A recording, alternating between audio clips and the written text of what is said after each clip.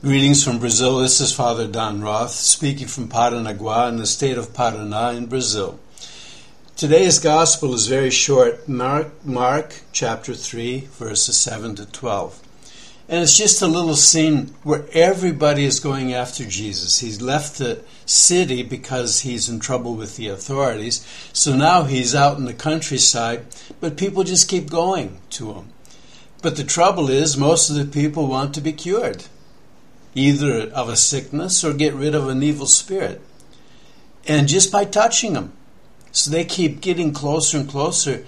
And Jesus eventually says, well, to the apostles, let's get a boat and get out in the water, get away a little bit. And why does he do that? Because teaching is what he wants to do. For him, curing and helping people that way is a sign of love, and he has the power to do it. But it's secondary. His first and most important mission is to teach a new way of living. Love one another as I have loved you. A new way of thinking, not being tied up in a whole bunch of laws, but being free to decide what your heart tells you to do based on true love. All right, we can't kid ourselves.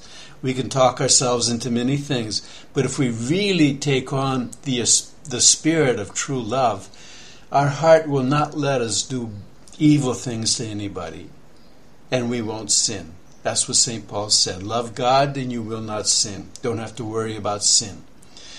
And Jesus does miracles because he does the miracles with his power.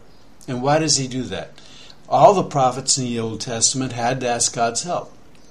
Jesus just cures people, even by just letting him touch them. He cures people without asking God's help. And for the Pharisees, that's something they can't understand because only God can cure. And here is Jesus, who's not even a priest, he's not any part of the structure of the church, curing people without asking God's help.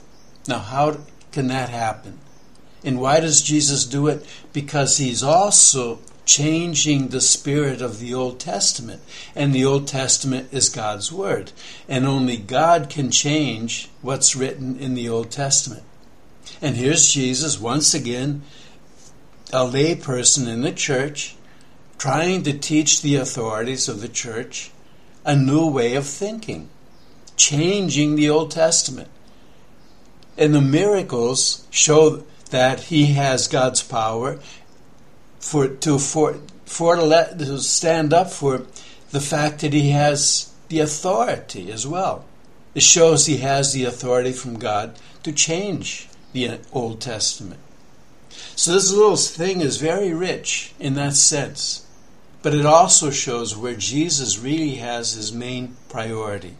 It's in teaching, in preaching, and not curing. Thanks for listening. God bless. Take care.